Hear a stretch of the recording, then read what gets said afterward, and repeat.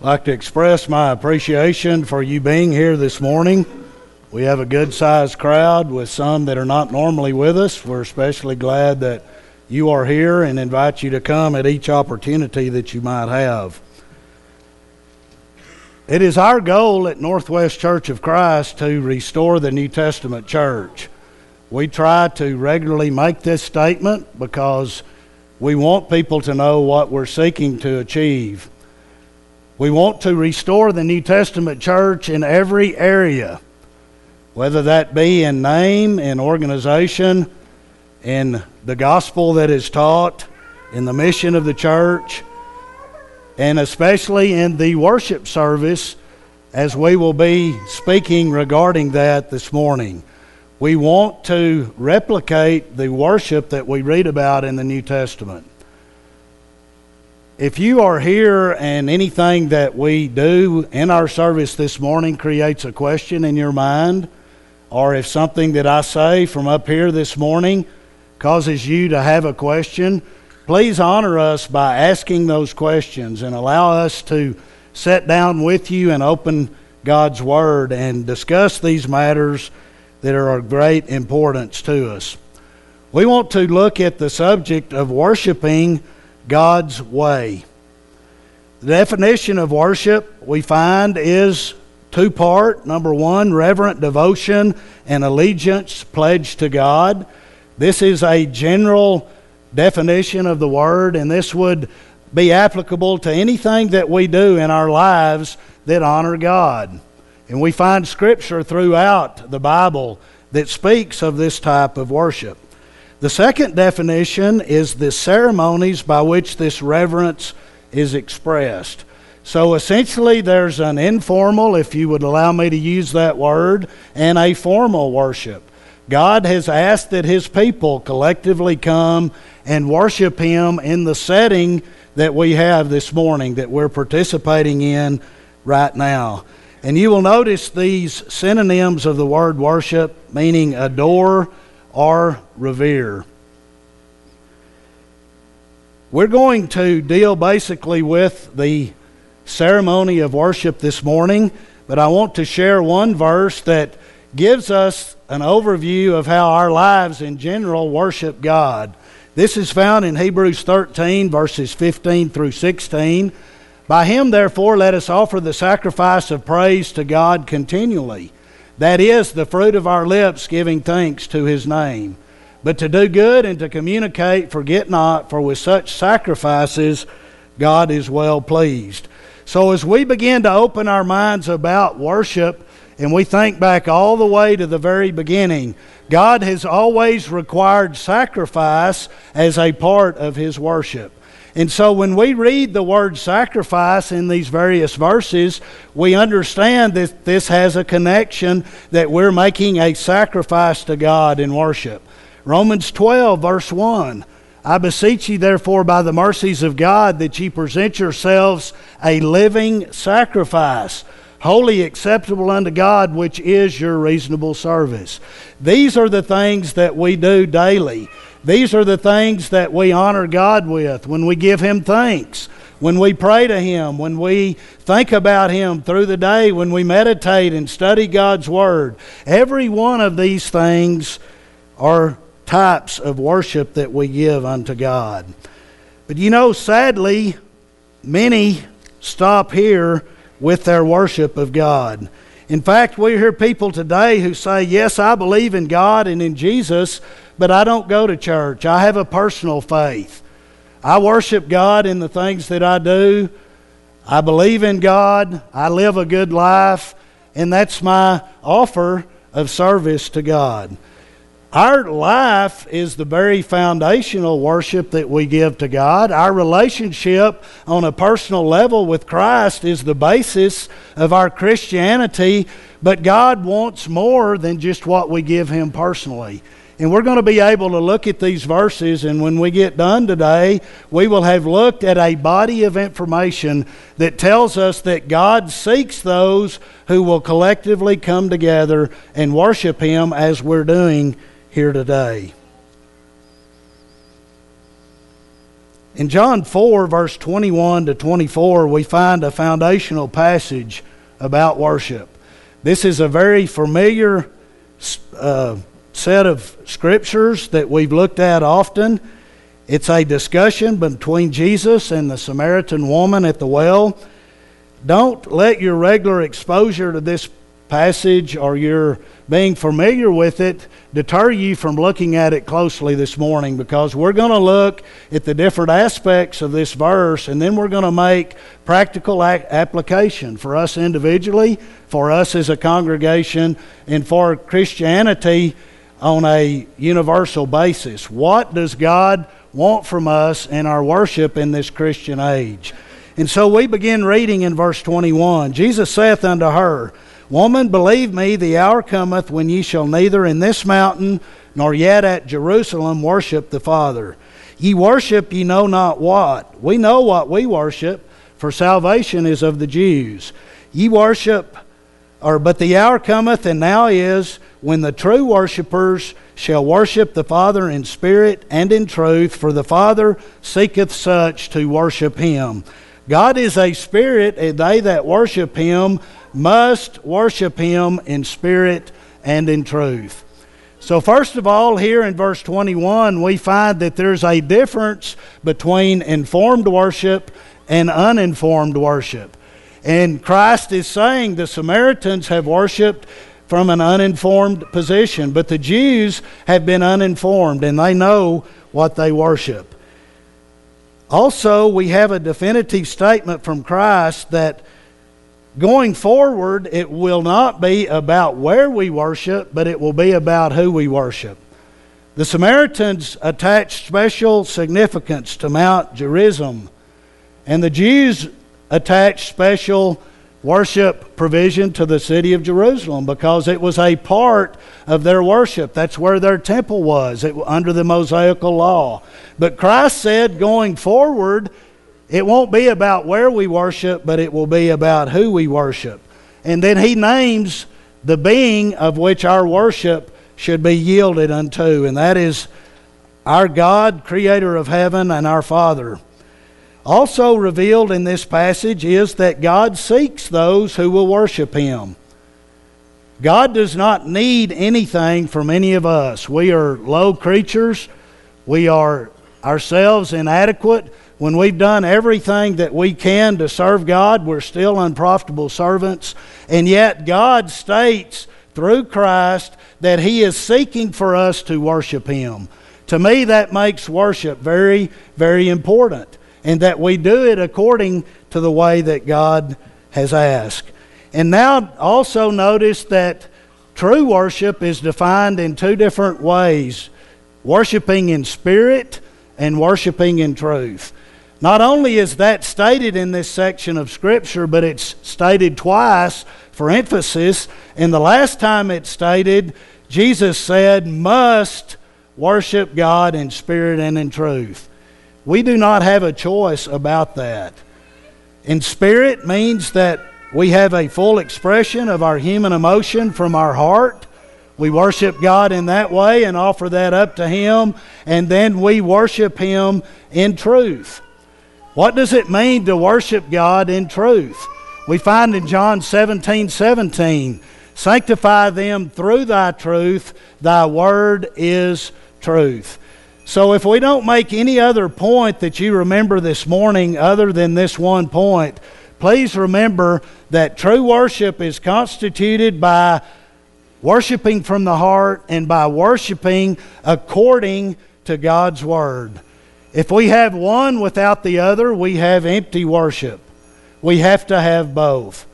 And I think it's notable here that we might say the Samaritans worshiped in spirit, void of truth, while the Jews often worshiped in truth, void of spirit.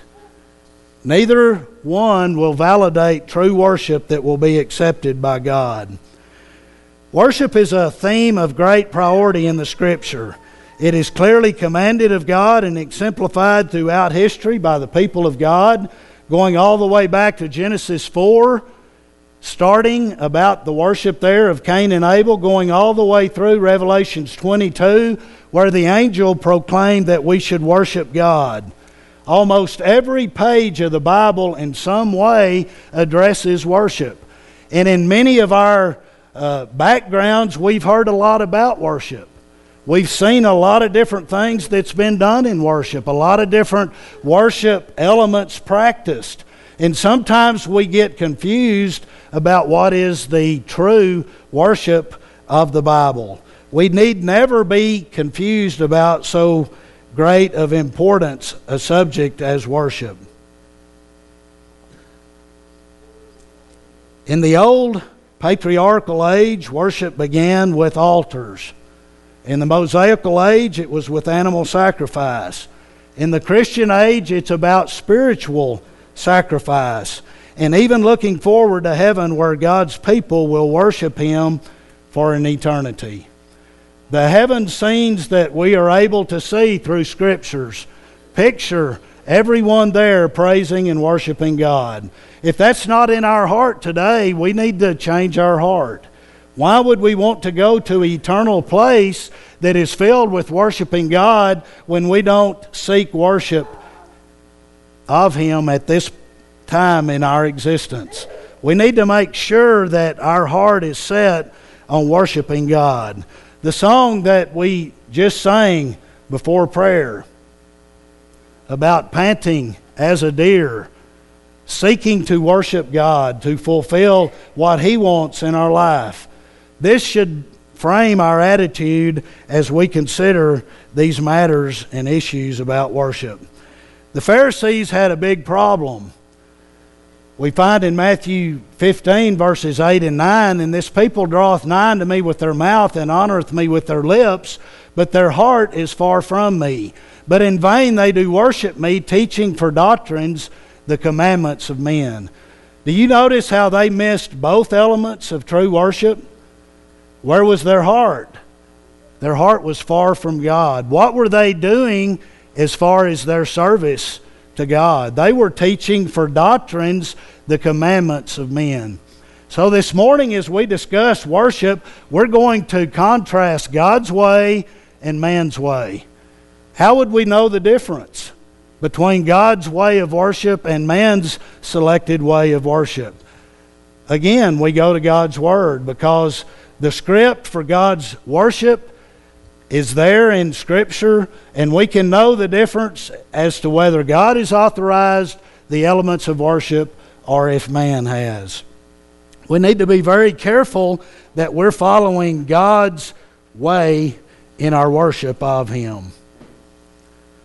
As we think about a collective worship of God, some people would argue that this is not taught in God's Word. As long as we have the right relationship with God, everything is okay. It's not about being a part of the church. Brother Marlin talked about having Christ without having the church and how that's an impossibility. Because when we embrace Christ and we obey the gospel, we're automatically put in the church. And this idea of collective worship is very similar. Thinking that we can have Christ without having collective worship is like saying we can have Christ without the church. Because the church is commanded, and there are examples where the church comes together and worships God collectively. 1 Peter 2, verse 5, "Ye also as lively stones are built up a spiritual house, a holy priesthood, to offer up spiritual sacrifices acceptable to God by Jesus Christ." We sense the assembled spiritual house. It's speaking of not just individual Christians, but Christians together in a collective way. Notice Hebrews 10, verse 24 and 25. "And let us consider one another to provoke unto love and to good works, not forsaking the assembling of ourselves together, as the manner of some is, but exhorting one another, and so much the more as ye see the day approaching." Here is a commandment that we're not to forsake the assembling of ourselves together. And we're going to notice more commandments that illustrate the fact that this is important, that the church does this. We're going to be looking a lot at 1 Corinthians 14, which gives us a guideline or perimeters about how we are to worship when we come together. It's implied that the church comes together, and so it must worship in a certain way to follow the script that God has given us for Christian worship. These things are repeated over and over in God's Word, not only in the New Testament, but as we will take a glimpse in a moment, back to the Old Testament. God has always requested and required people to worship Him.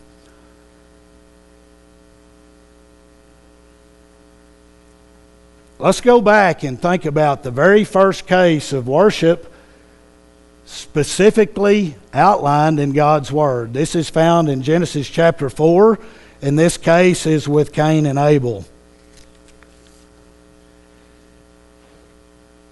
God commanded Cain and Abel to bring him a certain item for worship, and we know that because Romans 10 verse 17 says, so when faith comes by hearing, and hearing by the Word of God.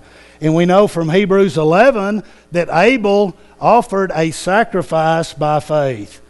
So the fact is, God asked these two brothers to bring him worship. Abel brought an animal sacrifice, and the Bible says that God accepted that. Cain brought a vegetable sacrifice, and that sacrifice was rejected. Let's read these verses together. And in the process of time it came to pass that Cain brought of the fruit of the ground an offering unto the Lord. And Abel he also brought of the firstlings of his flock and of the fat thereof.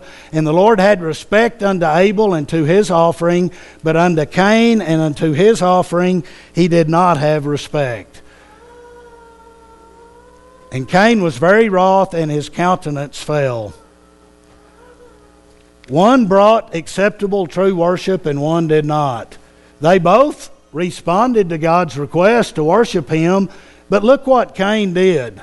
He decided it was okay to bring something other than what God has asked. And God would not accept that worship. Why today do we feel like we can bring Him something of our own will and offer it to Him and expect that He will receive that? God has changed His prescribed elements of worship, but He has never changed the fact that He wants us to bring Him what He has asked us to bring Him and to be obedient. Let's look at another example, Leviticus 10 verses 1 through 3, moving into the Mosaical law. Here Nadab and Abihu, the sons of Aaron, were offering worship to God. Let's read what happened. And Nadab and Abihu, the sons of Aaron, took either of them his censer, and put fire therein, and put incense thereon, and offered strange fire before the Lord, which he commanded them not. And there went out fire from the Lord, and devoured them, and they died before the Lord. Then Moses said unto Aaron, This is that the Lord spake concerning, I will be sanctified in them that come nigh me, and before all the people I will be glorified. And Aaron held his peace. God put forth through the law of Moses a specific pattern and method for them to worship. It started in a tabernacle, and they had very specific instructions about how to build the tabernacle. And once the worship started, they had very specific instructions about how to carry that worship on. And God had commanded that when they started a fire for sacrifice, that it come from within the tabernacle. They brought this from without in the camp and brought it in. And we see how God responded to that in the flames coming out and killing these two that had offered him something that he had not asked for. A third example, this is King Saul, sent to totally destroy the Amalekites, came back with the king and with the best of the flocks. He came back within in his mind that he would offer a super sacrifice to God. God had not asked for a super sacrifice. What he had asked for was for Saul to be obedient to his commandments. And we find these very strong, applicable words that Samuel gave to Saul as he confronted him about stepping aside from God's will. And Samuel said, Hath the Lord his great delight in burnt offerings and sacrifices as in obeying the voice of the Lord. Behold, to obey is better than sacrifice, and to hearken than the fat of rams. For rebellion is as the sin of witchcraft, and stubbornness is as iniquity and idolatry. Because thou hast rejected the word of the Lord, he hath also rejected thee from being king.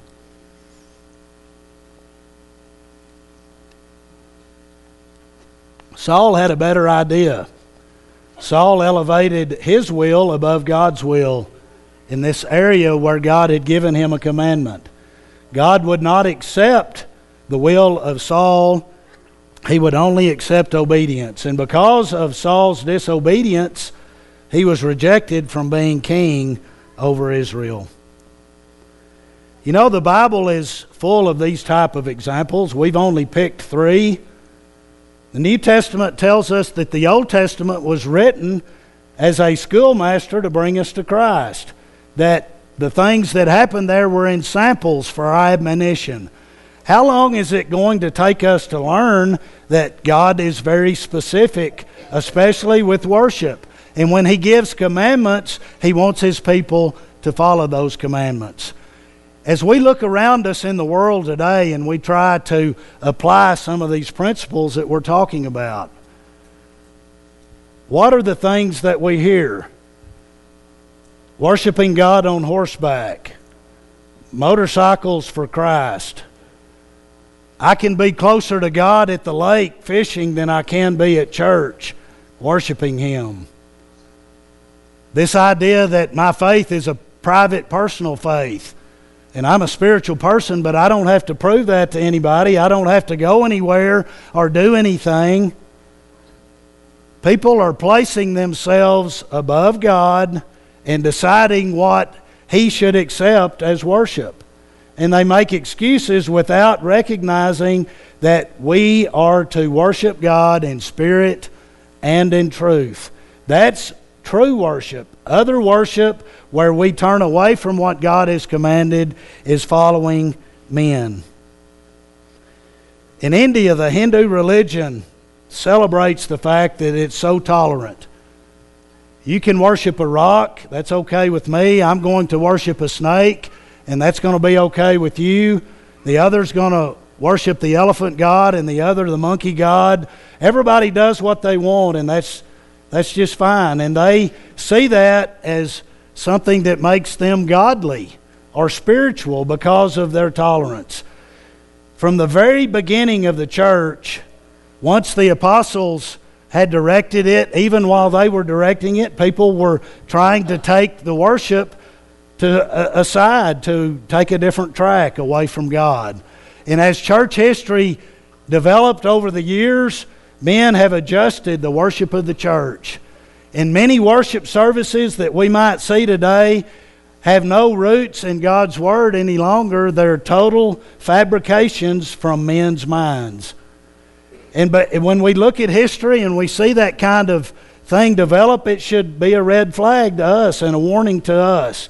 If we start changing things, if we're not focused on restoring the church in every aspect, then that drift will occur, and we will find ourselves, maybe not in short term, but in long term, we will be away from what God has asked us to do.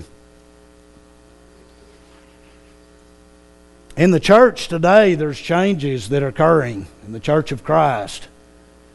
These changes have to do with the worship. Some of the things that we see going on have to do with the music in the church. Some things have to do with who's to teach in the church. Some things have to do with rearranging the assembly of the church. We see a lot of things going on.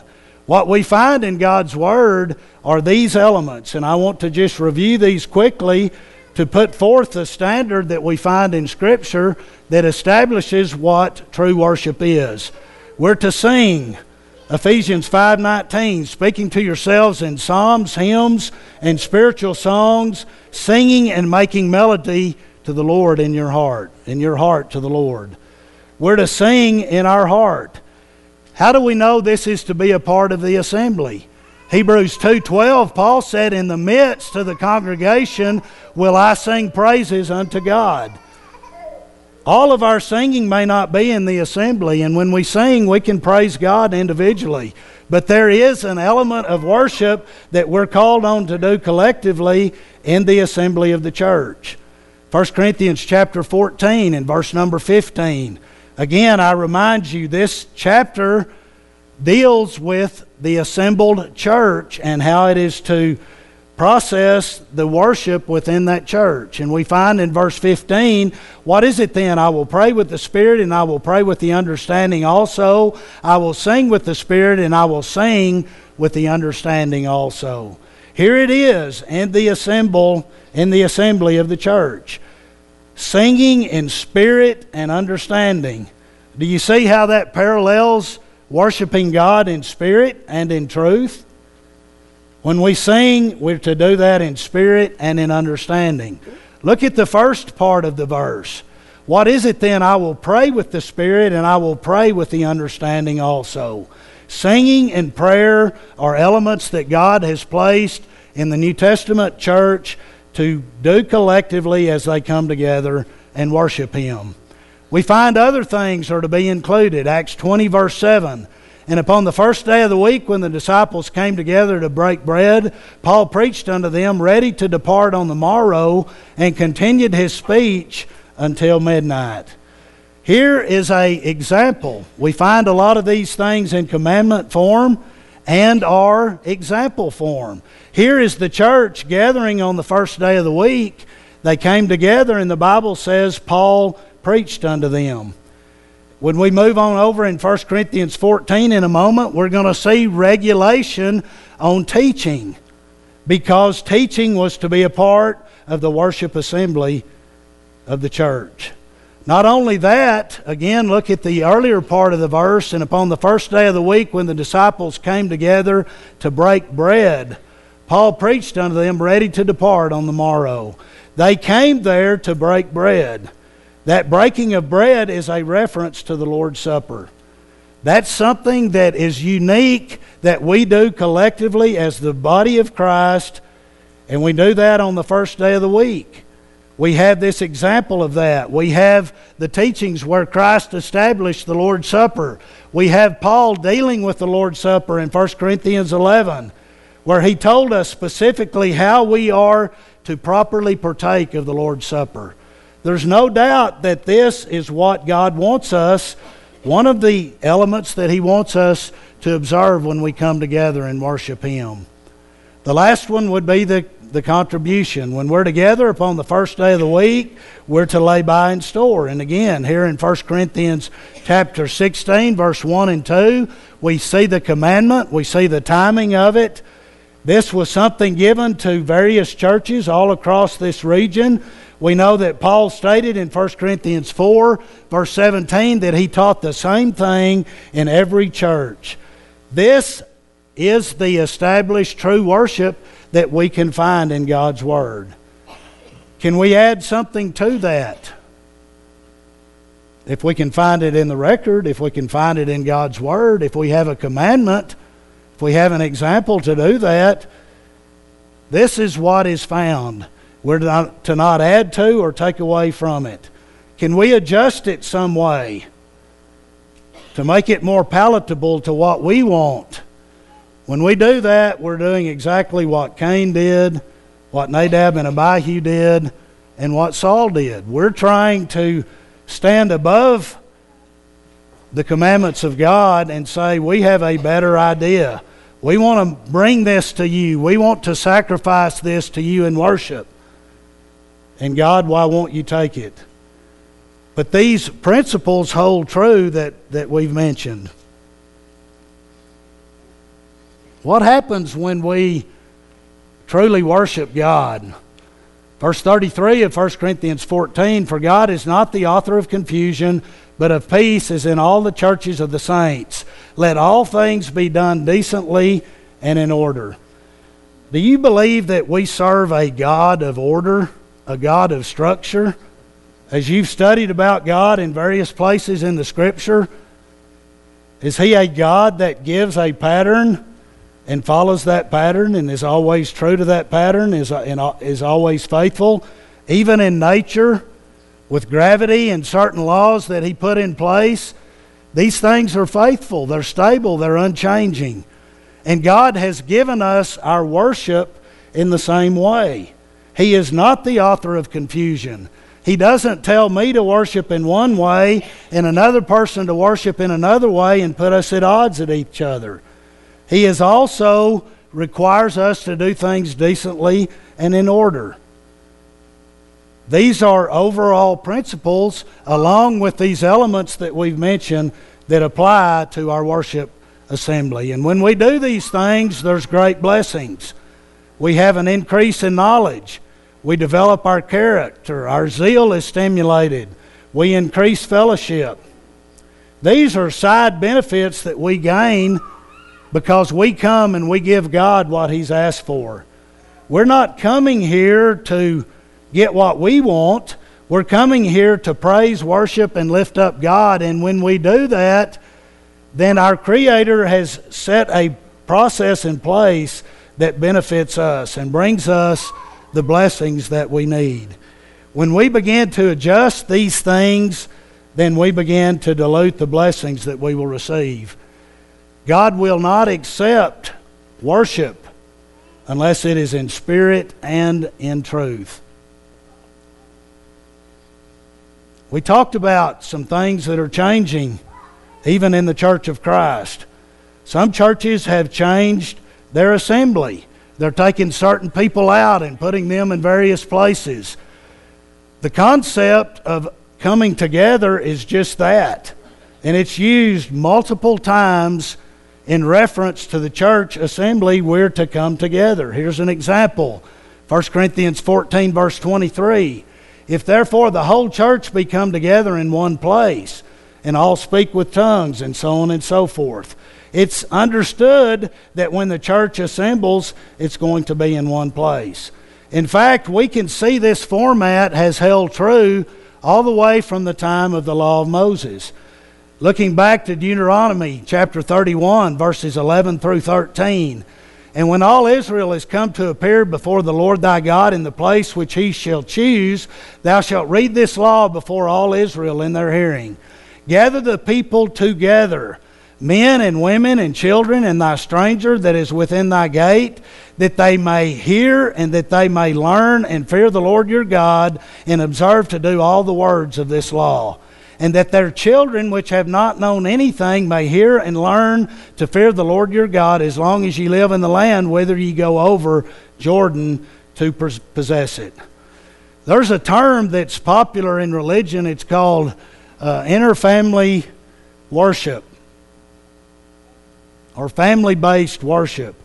And it's presented as a new idea that the whole family comes together in the same place and they worship God. And in that setting, we receive an increase in knowledge. We receive a benefit to our character. We receive fellowship.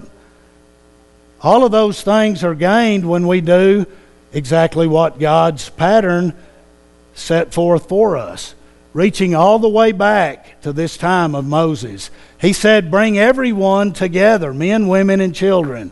And then he comes back and mentions children again. And he says that they which have not known anything may hear and learn. Either we accept from God's word that children are able to learn in the assembly, or we reject that and we think that our own ideas are better than what God has given us. God never changed that through the law of Moses as we come into the church age. He changed the elements in our worship, but we do not find where He ever changed the format. Every time we read about worship in a collective sense with these elements that we've talked about, it is the whole church coming together. Why would we want to change that to fit what we want to do? What about the weekly Lord's Supper observance? We're seeing that being diluted, being changed, being only done at other intervals rather than weekly. As we look to the pattern, we find that they came together on the first day of the week to break bread. The commandment is worded very similar, to keep the Sabbath. These Jews that were in the church and doing those things understood that every week had a Sabbath. Just like they observed it under the Mosaical law, they were together observing the Lord's Supper on the first day of the week. 1 Corinthians 11 talks about, as oft as you eat this bread and drink this cup. The early church, if you go back and study history, it is established that they observe the Lord's Supper every week. So why, when it comes to God's worship, again, why would we want to look a different direction and change it to be something other than that? What about the music part of our assembly? Here is the script for those under the law of Moses and the music that they were to use in their worship. And I want us to read this together. 2 Chronicles 29, 25 to 29. And he set the Levites in the house of the Lord with cymbals, with psalteries, and with harps, according to the commandment of David and of Gad the king's seer and Nathan the prophet. For so was the commandment of the Lord by his prophets. There was no doubt what God wanted when they worshiped him under the law of Moses. He wanted them to sing, and he wanted them to play instruments. And it is noted here specifically, verse 26, and the Levites stood with the instruments of David, and the priest with the trumpets. And Hezekiah commanded to offer the burnt offering upon the altar. And when the burnt offering began, the song of the Lord began also with the trumpets and with the instruments ordained by David, king of Israel. And notice, all the congregation worshiped. Again, they were all together. They were doing animal sacrifice as they had been prescribed under the law of Moses. They were singing. They were playing these instruments. And the singers sang and the trumpeters sounded, and all this continued until the burnt offering was finished. And when they had made an end of offering, the king and all that were present with him bowed themselves and worshipped.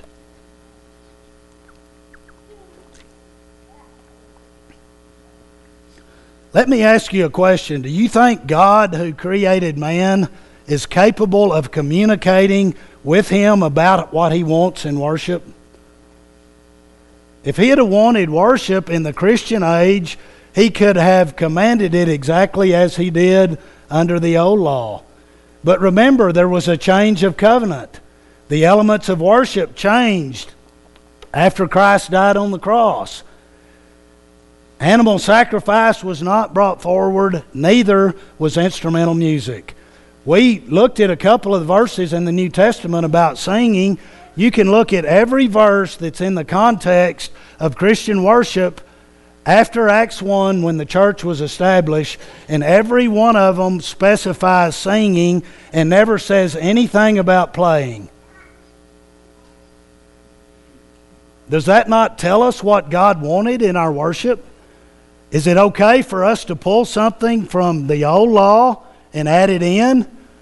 Could we burn incense? Could we bring an animal sacrifice in here? Can we bring instruments of music in here and say that God asked for it back there, so we're going to do it now? You see, we're not following God's will in our worship. Christian worship never included this, and yet even the churches of Christ today are beginning to use instrumental music and saying we don't see any problem with it. What about women and their role in the assembly of the church? I want to review these scriptures with you. 1 Corinthians 14, 34 and 35. Let your women keep silence in the churches, for it is not permitted unto them to speak, but they are commanded to be under obedience, as also saith the law. And if they will learn anything, let them ask their husbands at home, for it is a shame for women to speak in the church. And no, this doesn't just apply to Corinth. Paul was teaching something here that he said he taught in every church. And not only that, these same principles, a parallel passage, is found in 1 Timothy 2, 11 and 12. Let the women learn in silence with all subjection. But I suffer not a woman to teach, nor to usurp authority over the man, but to be in silence. Today, women are taking unprescribed roles in the assembly. Women are preaching in the assembly of the church, seeking to worship and honor God. These are the verses that we're given that address that for Christian worship. How can we twist this to make it okay to turn from what God has asked for worship and do what we want to do rather than what God has asked us to do? I believe that all of these elements show us a trend, if we're not very careful, to turn away from true worship of God. I want us to think about the verses just following Hebrews 10, verse 25. We read it earlier, "Do not forsake the assembling of yourselves together, as the manner of some is, but so much the more as you wait." Those words that we read. Here we have following that in verse 26. "For if we sin willfully after that we have received the knowledge of the truth, there remaineth no more sacrifice for sins, but a certain fearful looking for of judgment and fiery indignation, which shall devour the adversaries. He that despised Moses' law died without mercy under 2 or 3 witnesses." We've read those examples, some of them this morning. Verse 29, "Of how much sore punish, suppose ye, shall he be thought worthy, who hath trodden under foot the Son of God, and hath counted the blood of the covenant, wherewith he was sanctified, an unholy thing, and hath done despite unto the Spirit of grace." I believe we apply these principles to willful sin. We're all sinners, we understand that, but we're all fighting to be closer to God as true children. We're going to repent of that sin, and we're going to try to improve and do better. What if we turn away and say, you know what, I'm not going to try anymore. I'm going to do what I want to do. Or, I know what God's asked me to do in my worship, but I'm going to bring Him what I want to bring Him. I've got this talent. I can play an instrument. I can move people with this talent, so I'm going to bring this to God, and I know He will appreciate what I'm bringing to Him. I think we need to be very serious as we look at these principles, at these commandments, at these examples, and see that these things are important and that we do not need to turn against God. We do not need to add to or take away from what God has prescribed for us in our worship. Here's a quote from Victoria Osteen, wife of the preacher Joel Osteen, and I quote, "When you come to church, when you worship Him, you're not doing it for God, really. You're doing it for yourself, because that's what makes God happy." Did we read that anywhere in the Bible today? That we come together, we're here to make ourselves happy, to please ourselves, to do what's enjoyable or entertaining to us? The sound and the light shows that are a big part of religion today in our country, that entertain, that people are impressed with, are those things from man's worship or from God's worship? And how do we apply and how do we sort through these things? And how do we make decisions for ourselves individually, for our families, for those that we have influence with, and for the congregation where we attend? Do we have a set of perimeters that are simple and straightforward that we can follow? I believe that we can clearly see that those things are given to us in His Word. Again, why would we want to look a different direction when we understand how particular God is about worship? Again, "But the hour cometh, and now is, when the true worshipers shall worship the Father in spirit and in truth. The Father seeketh such to worship Him. God is a spirit, and they that worship Him must worship Him in spirit and in truth." I hope that these principles will soak in. They will mean a lot to us. As we close this morning, let's consider our worship in this way. If we are truly worshiping God, we're doing it in spirit and in truth. We're focusing on what God has asked us to do. That's going to provoke a thought in our mind. If we have a thought about what God wants and what He wants us to do, then that's going to bring about a response. And we're going to try to change the way we are in our human element to the way God wants us to be. And once we have that response, we have another thought and another response. And when we're together and we're properly worshiping God, this should be something that becomes a continuous circle. And the time that we worship, we are giving ourselves completely from our heart to the Lord with the script and with the elements that He has provided for us to worship Him. God has always required the first and the best. Let's give Him our first and our best in worship. We want to offer an invitation at this time. We noted that we seek to restore the New Testament church and the gospel that it teaches. When we teach how to become a member of the church, we go back to the Scripture, to the biblical record, and we note that a person has to believe, they have to repent, they have to confess, and then they need to be baptized for the remission of sins. These are the words that are taught over and over again. And we have, again, commandment and example. And we could make a lesson about that and look at it on the same basis. There's so many different plans that are offered. There's so many different things that are said about what we need to do to make our lives right with God. Which plan do you want to follow in your life? The one that pleases God and actually represents the truth and will build a relationship with Him, or something that is not the truth, something that is from man's mind. This morning, if you have studied and you understand the gospel and the things that you need to obey, we want to encourage you to take advantage of this opportunity and come forward, and we will assist you in being baptized. If you're here this morning and you would like to have the prayers of the church, we'd also help you in that way. Come forward if we can help as we stand and sing the song of invitation.